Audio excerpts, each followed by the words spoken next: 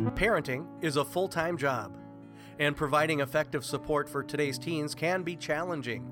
The Parent Engage 360 podcast aims to provide connections and information from experts in the fields of chemical health, mental health, internet safety, and more. It's a comprehensive view on parenting, provided in a personal, convenient format. Tune in to today's episode of the Parent Engage 360 podcast series. Thank you for joining us today. I'm Liz Burgard, Parent Involvement Coordinator. Today we're joined by Sue Abderhold, Executive Director of NAMI, National Alliance of Mental Illness of Minnesota. NAMI Minnesota is a nonprofit organization dedicated to improving the lives of children and adults with mental illnesses and their families. They provide education, advocacy, and support for all people affected by mental illness. Sue is gracious to share her experience and time with us to talk about the topic of anxiety. Sue will also be speaking at our upcoming Parent Engage 360 event series on December 9th about mental health. Sue, thank you so much for being here today to share your knowledge with us. Thanks for inviting me. Can you tell us a little something about you that people might not know?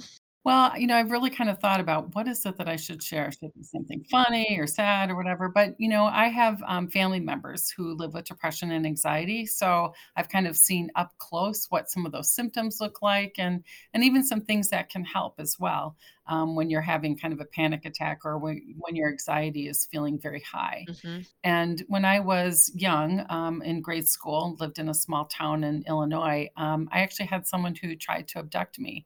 And, I just share that because you remember those things even as a child. And so I've had to kind of deal with my own anxiety about, whether it's walking down a road or if it's at night and I'm alone and things like that to really kind of overcome that fear that I have.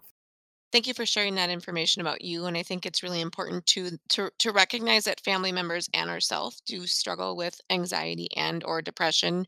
Maybe it's not right now, but at some point throughout our lives, and then it is important to talk about and to think about ourselves as we're going through our journey of life. So thank you for sharing some information about you and your family.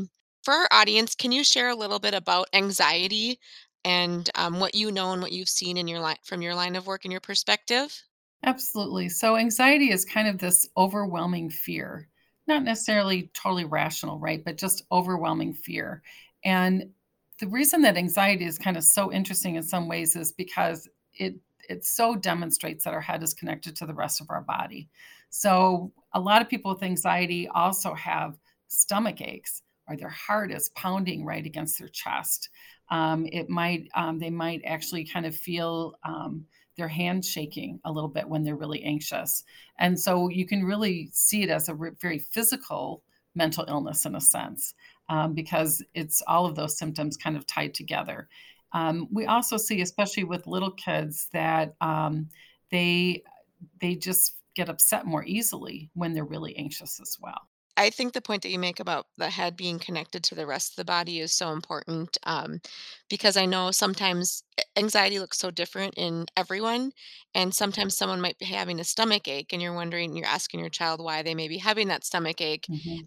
and not understanding that it could be related to anxiety or something different that is causing the stomach ache versus just food or. Exactly. You could have a little kid, especially in the elementary, right? K through 3 in particular, where all of a sudden it's like every morning before school, they have a headache or a stomach ache, and oh, I don't think I can go to school because of my stomach ache. And what Mhm. they're really experiencing is anxiety.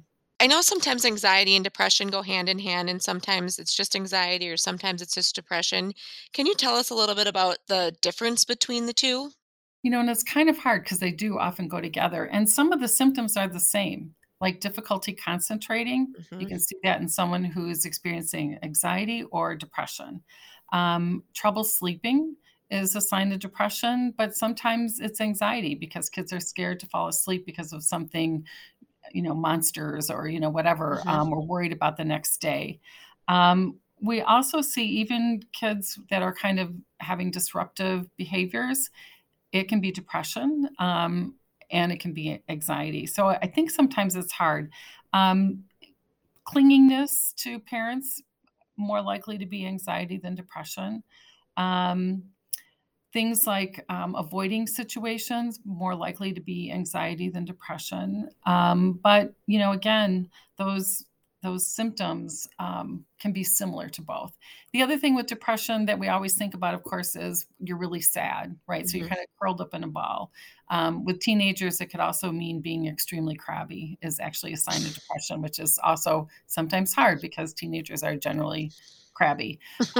The other thing I would say with depression is losing interest in things that you'd like to do. So a kid who liked to go to band all of a sudden doesn't want to go to band anymore. A kid who was involved in sports doesn't want to do that anymore. And so looking at those kinds of things too could be actually signs of depression.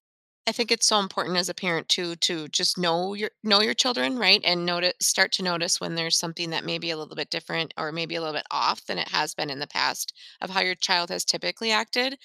And not saying that they necessarily have anxiety and depression, but just to know some of the symptoms to be watching out for, just in case something does arise or it continues to happen over time.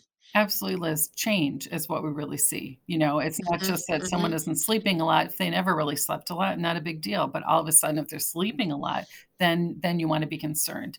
mhm. And so yeah, changes in behaviors are a huge kind of warning sign for families.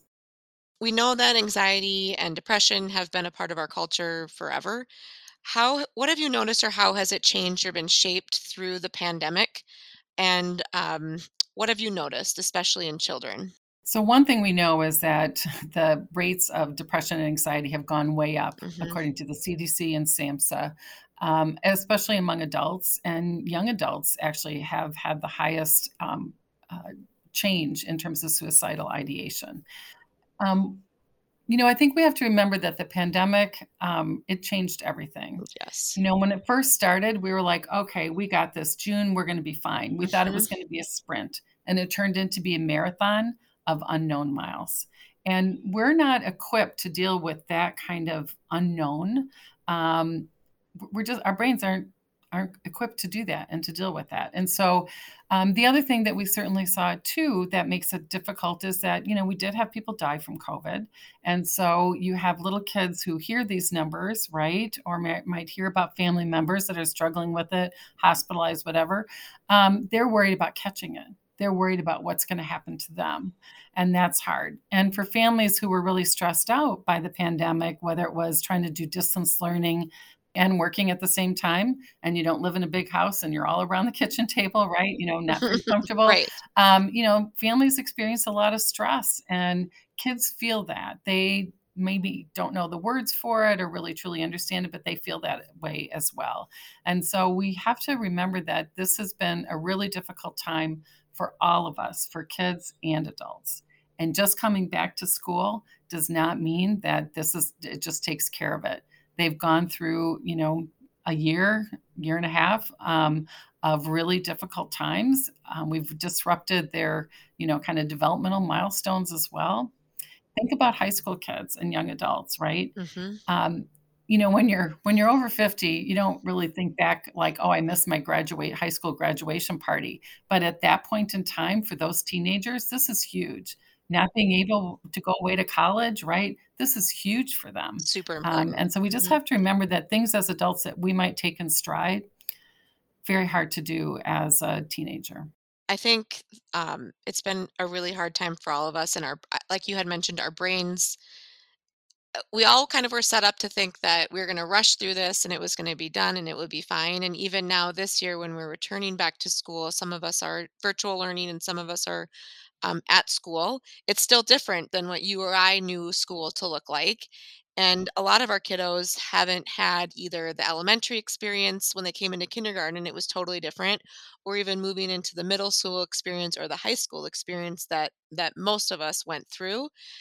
They've had to do it differently, and then even trying to come back and do things normally, but not, I think has been really hard. It has been really hard on everyone, as you mentioned, but also our kiddos that are trying to navigate what is this experience? How do I do this? It's changed every year. And how can I continue to have a positive outlook when I don't know what's going to happen next and my brain literally can't process it?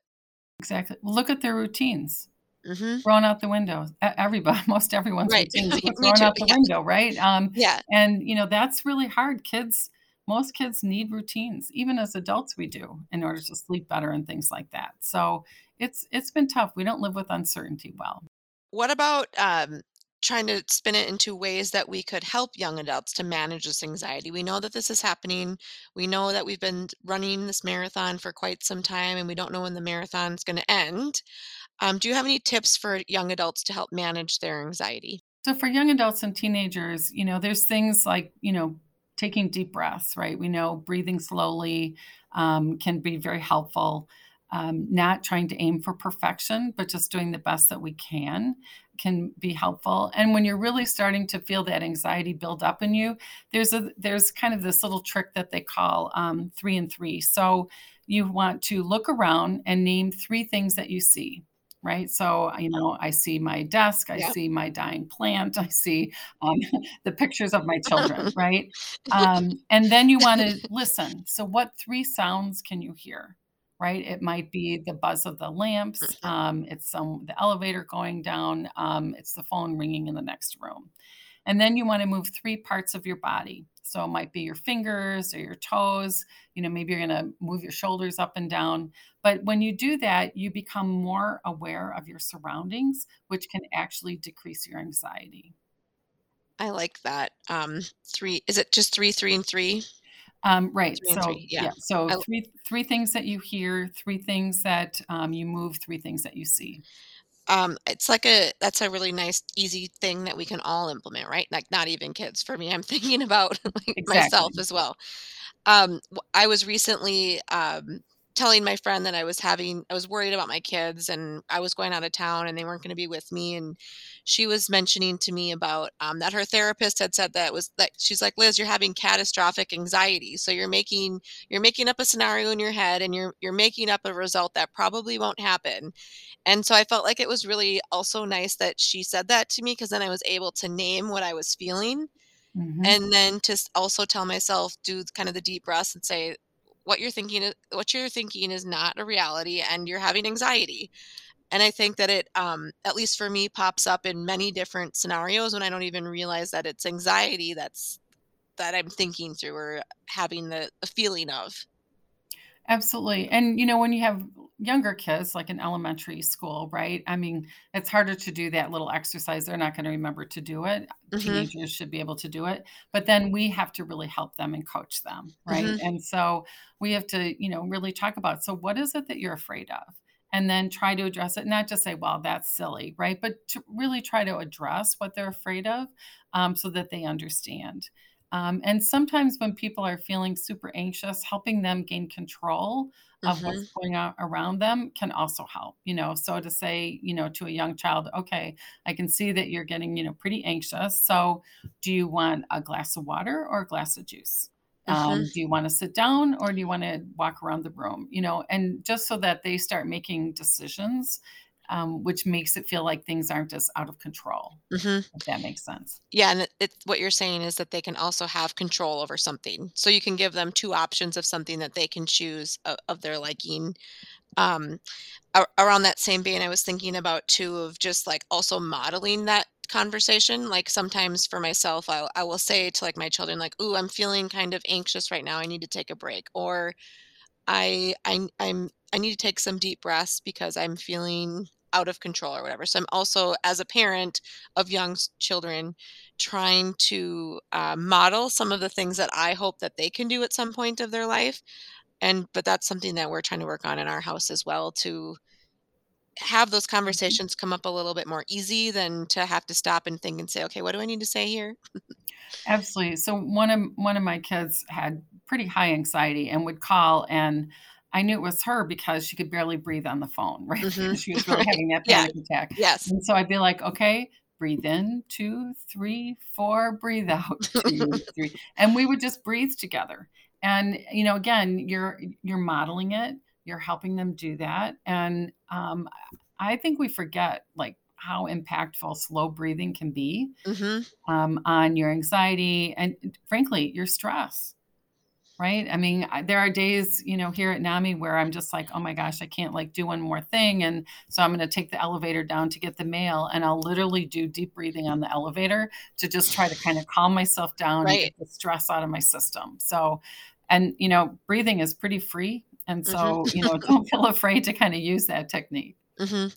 So some of the techniques that we have for parents to support their children are to model, asking, "What are you afraid of?" Giving them some tools or things that they can control, and deep breaths, and just taking a step back and really using your breath to reset yourself and reframe your mind. Are there any other tips that you have for parents to support your for kids?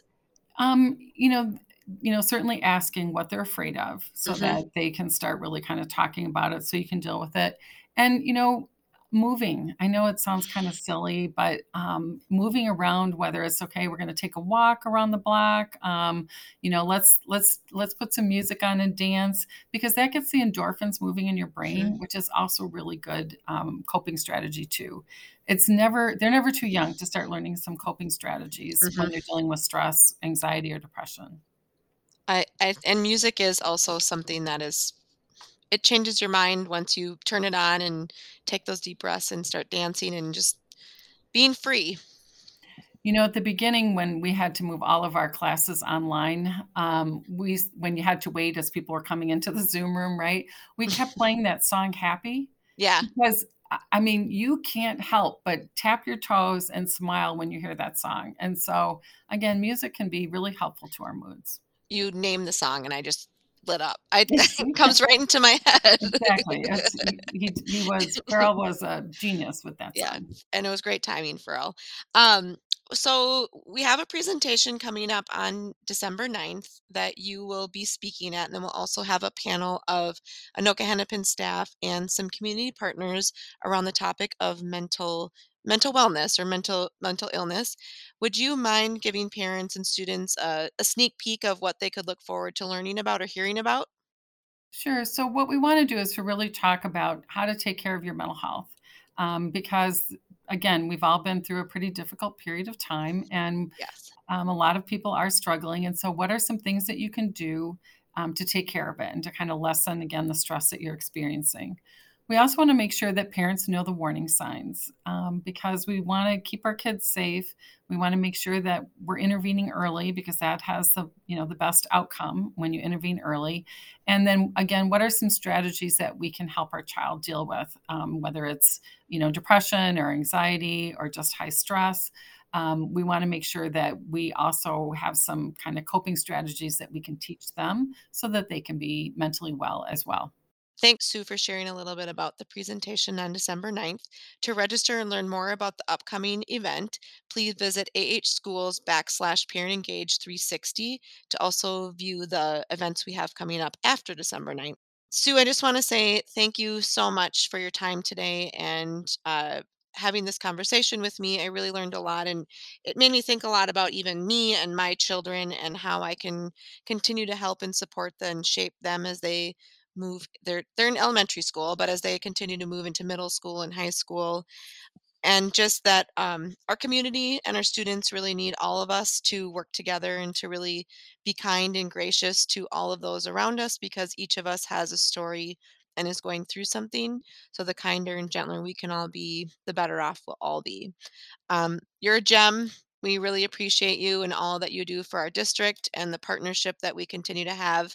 And I look forward to hearing more about the topic on December 9th. And thank you. Thanks so much for having me on, and thanks for all that you do. Thank you for listening. This resource is produced as a partnership between the Anoka Hennepin Parent Engagement Program and Student Services Department. Be sure to check out additional episodes in the Parent Engage 360 podcast series. For more information or to share feedback, visit ahschools.us/parentengage360.